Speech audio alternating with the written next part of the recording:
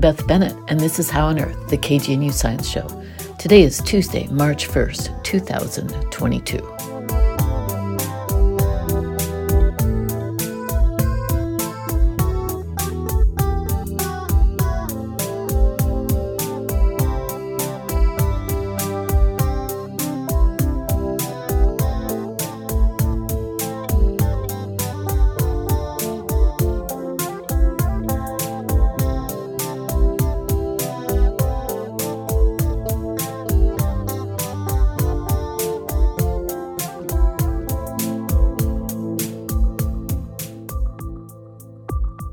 Coming up, we hear from the author of a clever book on walking, one style or approach for each week of the year, and the science underlying the benefits of each. But first, a look at some of the recent news in science. Quantum mechanics governs the submicroscopic world of atoms. General relativity governs the large-scale world of black holes and distant galaxies. These two theories of physics also apply to our everyday lives, from computer chips and laser pointers to GPS satellites providing accurate directions on your smartphone's map. One of the goals in physics is to develop a grand unified theory that connects these two theories that govern how the universe works. One aspect that might connect the smallest scales of quantum mechanics with the very large scales of general relativity is time. General relativity explains how the rate that time flows depends on the strength of the local gravitational field. It is unclear how the flow of time impacts quantum mechanics, and in most formulations on that small scale, time is assumed to be constant and continuous. New results from the JILA laboratory at the University of Colorado in Boulder were able to measure the general relativistic effects on the flow of time at very small scales. JILA is part of the National Institute of Standards and Technology, the folks who provide the atomic clocks used as the standards for time measurement. According to general relativity, time runs slower for objects that are in a stronger gravitational field, an effect called time dilation. So, for example, a clock on the surface of the Earth runs a little bit slower than the clock on a GPS satellite in orbit. And if you grew up on Mount Everest, you would be about a millisecond older than if you grew up at sea level. This new experiment at JILA, as described in a paper published recently in the journal Nature, measured the effect of gravitational time dilation over a distance of only a millimeter, about the size of a grain of sand. The scientists measured this small-scale gravitational time dilation by creating two stacks of strontium atoms, one above the other, and measured the frequency of the light coming from these atoms. The measured frequency difference between the two stacks of atoms was very small, a time difference of about 10 billion billionths of a second.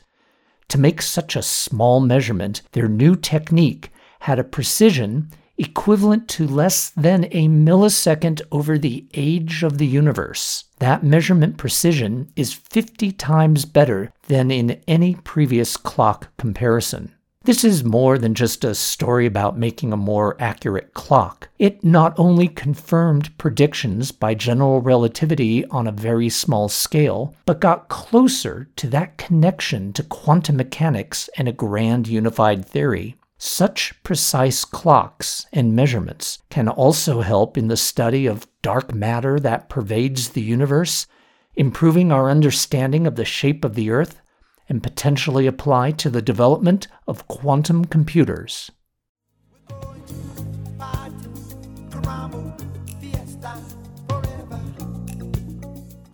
Here's a song from the past.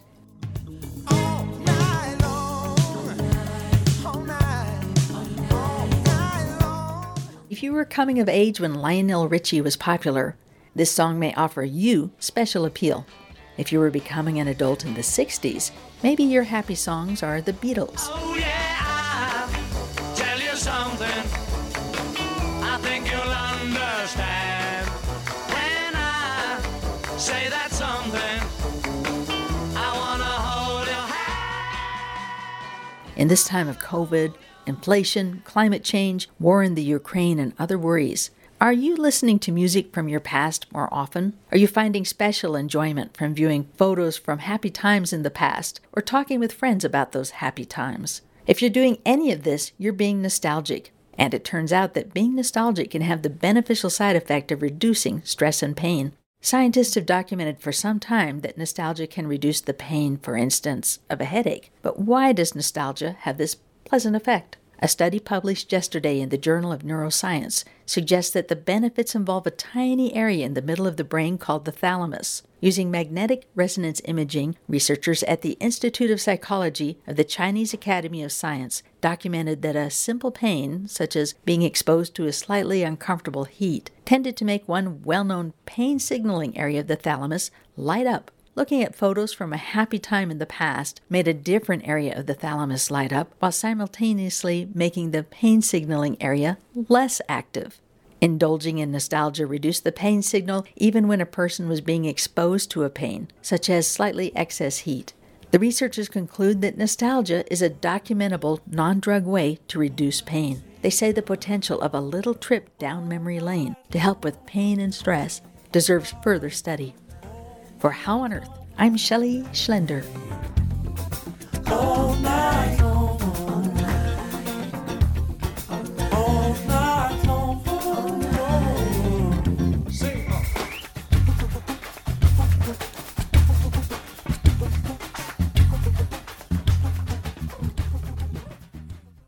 And now let's jump ahead to the 90s. Giant steps are what you take, walking on the moon. I hope my leg don't break, walking on the moon. We could walk forever, walking on the moon. We could be together, walking on the moon.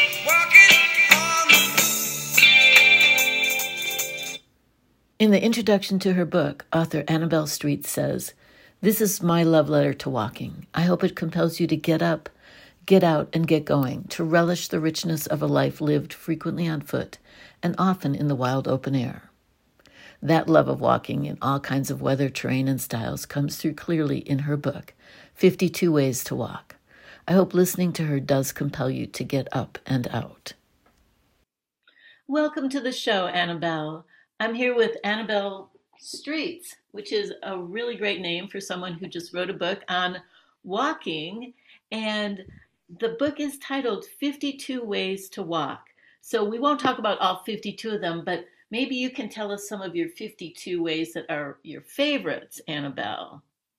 Oh, thank you so much for having me, Beth. Yes, I'm really looking forward to telling you some of my favorite ways of walking, and I won't bore you with all 52. But I mean, the book covers all sorts of different ways from different places that you can walk in and how that changes you physiologically, how it changes you cognitively in your brain, and how it changes your moods. But I also look at, walking at different times of the day and night, and different times of the year, and in different weathers. Those are the main things I look at, because I was so surprised that they all had such dramatic changes on us as amazing changes. And I was really impressed when I looked at the notes, because as I was reading, you had obviously dug into the scientific literature, which was delightful to me. I was so happy to see that, because some people make claims without support, but you have dug into the literature and you have pages and pages of notes that show references that corroborate some of the statements you make, and some of them were just mind-boggling to me. Like, for instance, I'll just pick a couple that blew my mind. Like, you have a chapter that's titled Walk with Vista Vision, and you describe in the opening paragraphs how a woman was walking, scanning the landscape, and that led her to develop the technique that we know as EMDR, which is sort of a traumatic healing technique of psychotherapy. Can you talk a little bit more about that? Yes, that's right. In the book, I call it Vista Vision, but sometimes it's called panoramic vision. And it's remarkably simple. It's really just about looking out into the distance. And I think it's more pertinent now than it's ever been, because we're spending so much of our time looking at screens that are, really, really up close to our eyes, particularly with iPhones. We have the iPhone is so small that we have to have it really close to our eyes. But actually what this does is it makes our eyes, if you imagine our eyes suddenly like two clenched fists, those muscles are all tightly activated, and that's quite stressful, and we don't really notice how stressful this is for our for our eyes and for our whole bodies until we step outside and we just look right into the distance, either up at the sky or at the trees, or if you're in a city, you just look at the line of roofs in front of you. And if you do that and you really, really pay attention to your body, you can feel the stress just draining away. It's just implicitly very relaxing, which of course is what this psychologist discovered. That she came back from her walks having noticed that when she looked into the distance, she just felt much, much calmer. And things in her mind seemed to be sort of sorting themselves out almost without her having to do anything. So I now, whenever I step out of the house, it's the very first thing I do at the beginning of any walk is I just look straight out into the distance for as far as I can. And we should all be doing that. And particularly when we come off our laptops, our eyes should go straight into the distance. Right. Yeah, I totally agree with you about the issues with screens. And for me personally, I have a really rigorous sleep hygiene schedule. And so I try to shut the screens down well before I go to bed.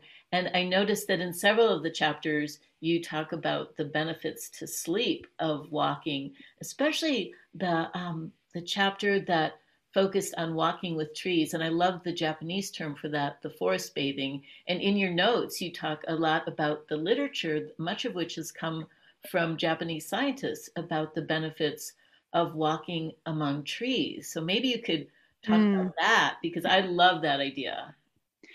I know, it's fantastic, isn't it? And the Japanese have been looking at it for nearly 2 decades now. It's about just over 2 decades they've been exploring it, and we're a little bit behind them. But some of the studies that have come out in the last couple of years, and not just from Japan, actually, coming out from all over the world, I found really, really interesting. And there are some, they've now isolated some of these particular compounds that are produced by pine trees, specifically pine trees, although many, many trees produce different sorts of compounds. But the phytoncides or the terpenes produced by pine trees are really conducive to sleep. And the best time of the day really is to go for a late afternoon walk among pine trees. And that has been found to be as helpful in helping you get to sleep as taking a sleeping pill, but of course without any of the side effects. So when I discovered this, I spent a lot of time, I was always dashing off to pine forests, and my husband would say, "Where on earth are you going? It's getting dark." And I'd say, I've just got to go to the woods. I've just got to go and have a walk in the woods. And once I noticed it, I thought, gosh, yeah, this just the smell is so clean and relaxing. And so to discover that there was a lot of science behind it was fabulous. Yeah, and of course you talk about taking smell walks and trying to identify the different smells that surround us, because we're not really the kind of organism that orients to and identifies smells very readily. And, we use visual and hearing much more. But I thought it was a very cool idea, because that would work a part of our brain that we don't normally work. And of course, that's really good for all of us to exercise our brains in unusual ways. And the chemicals that are released by pines and other trees are really lovely scents, and we can detect them pretty easily because they have a certain pungency. But then there's all those other scents that you mentioned in that chapter on scent walking or smell walking that are more subtle and evocative of memories as well. Have you had some really memorable smell walks? Yes, I have. So I caught COVID at the beginning, and one of the things that happened to me was I lost my sense of smell. And it was about the time that I was researching this book, and I found a smell expert, a sort of doctor. I call her a doctor of smells. She'd been doing smell walks for a long time, And she agreed to take me on a smell walk to try and get my sense of smell working again.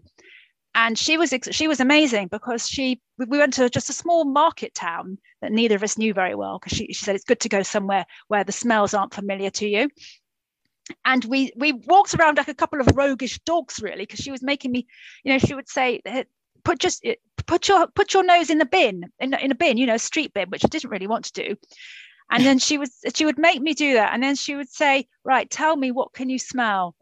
And we went into shops, and then we went into parks. So we did a mixture of sort of what I would call more rurally smells from greenery and trees. But we also did a lot of urban smells. And there was something very, very meditative about it, because we were just so immersed in the smells. And they weren't all nice smells, but they really made you think about the world that we live in and how little we use our sense of smell. And the interesting thing about smell is it's the only sense we have that goes straight into our brain, bypassing all of these filtration processes. And people think that's because in the past we needed to be able to smell if something was rotting before we put it in our mouth. So it's a very, very fast reaction we have, but one that we've more or less forgotten about. So I would recommend to anyone that you just go for a smell walk, which is a very simple thing. I describe it in the book, and it's really just smelling things that you wouldn't normally think of smelling, a tree trunk or brickwork, or pushing your nose into a pizza restaurant and just really breathing it in.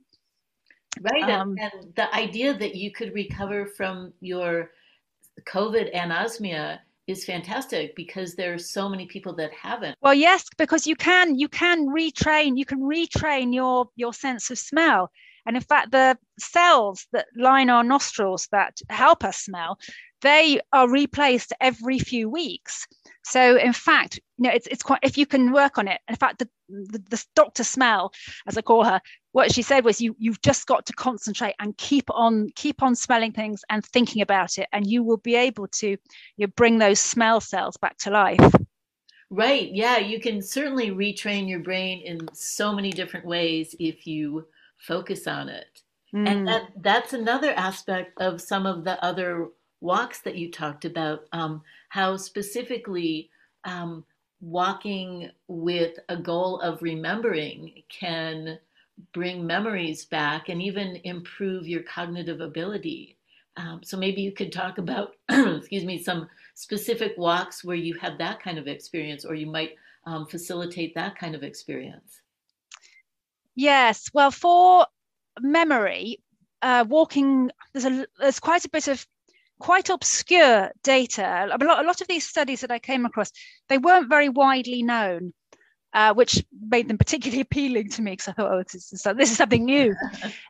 But one of them was done by a researcher in London, and he looked at backwards walking and the things that happen when you walk backwards, and how just that process of walking in reverse, how it unlocks certain memories.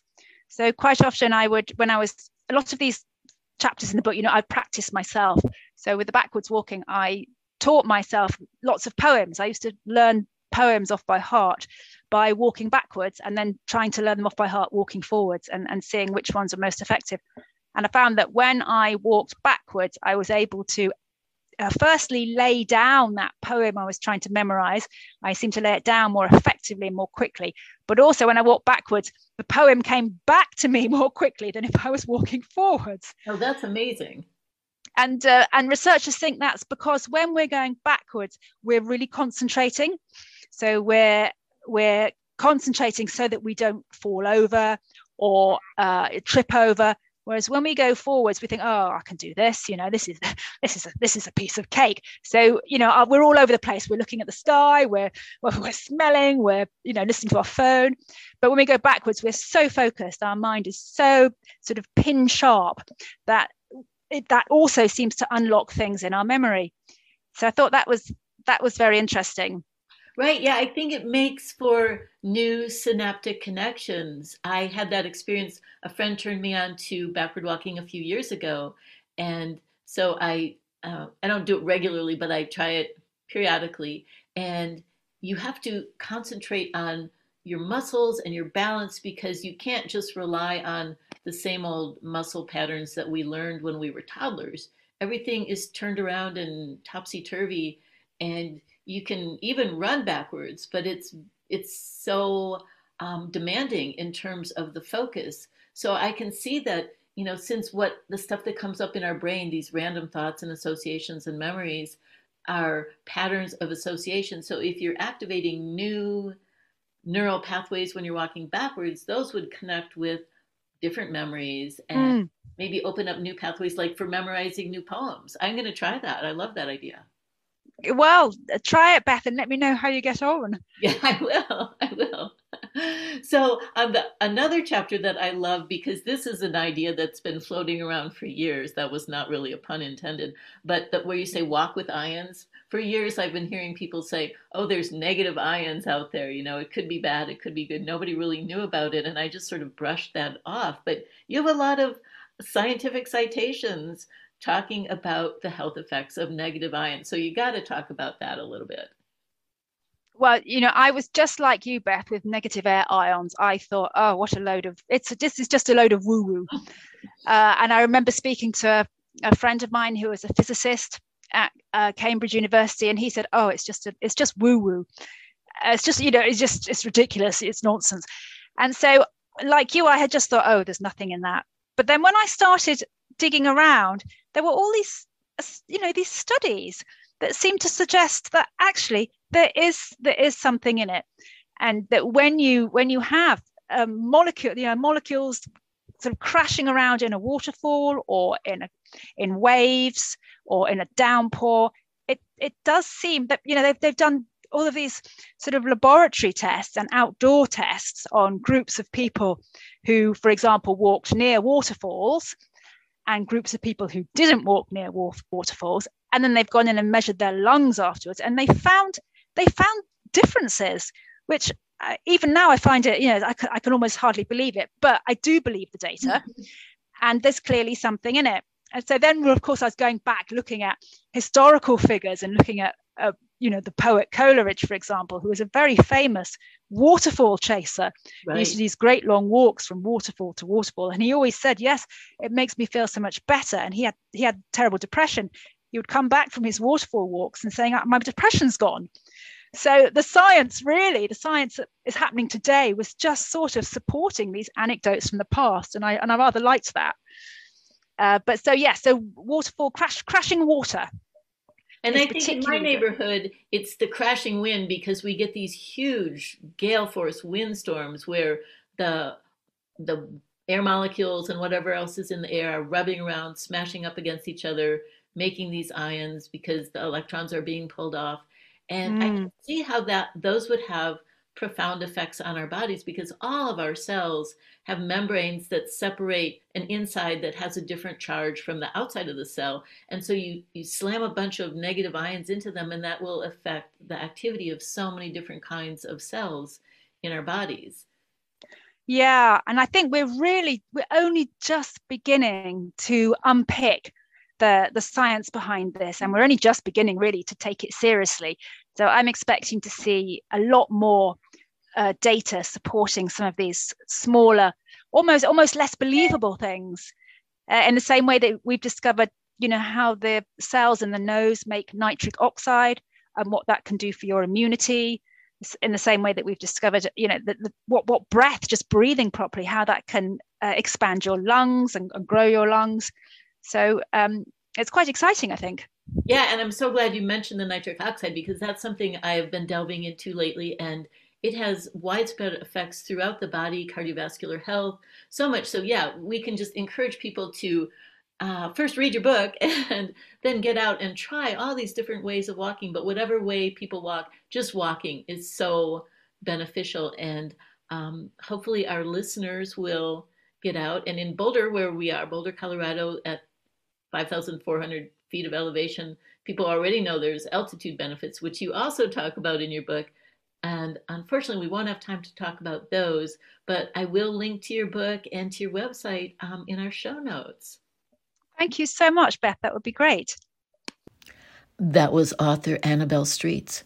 Her book, 52 Ways to Walk, takes you week by week through a smorgasbord of walks in silence, rain, mud, or wind, as well as sunshine, scents, and birdsong. She explains exactly how our bodies and minds benefit from a wide mix of terrain and styles of walking. It also details when to set out alone, when to share a walk with others, and the best walking techniques for women, children, the elderly, and the time-pressed. She also presents a cornucopia of science underpinning the many physical, emotional, and cognitive benefits you can reap by going walking.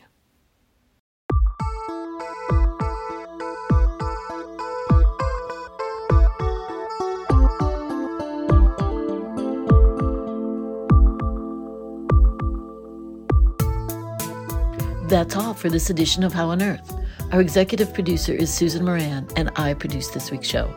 Headlines provided by Joel Parker and Shelley Schlender. Our theme music was written and produced by Josh Cutler. Additional music by The Police. Visit our website at howonearthradio.org to find past episodes, extended interviews, and links to the show notes. You can subscribe to our podcast through iTunes and follow us on Facebook and Twitter. Questions or comments? Call the KGNU comment line at 303-447-9911. For How on Earth, the KGNU Science Show, I'm Beth Bennett.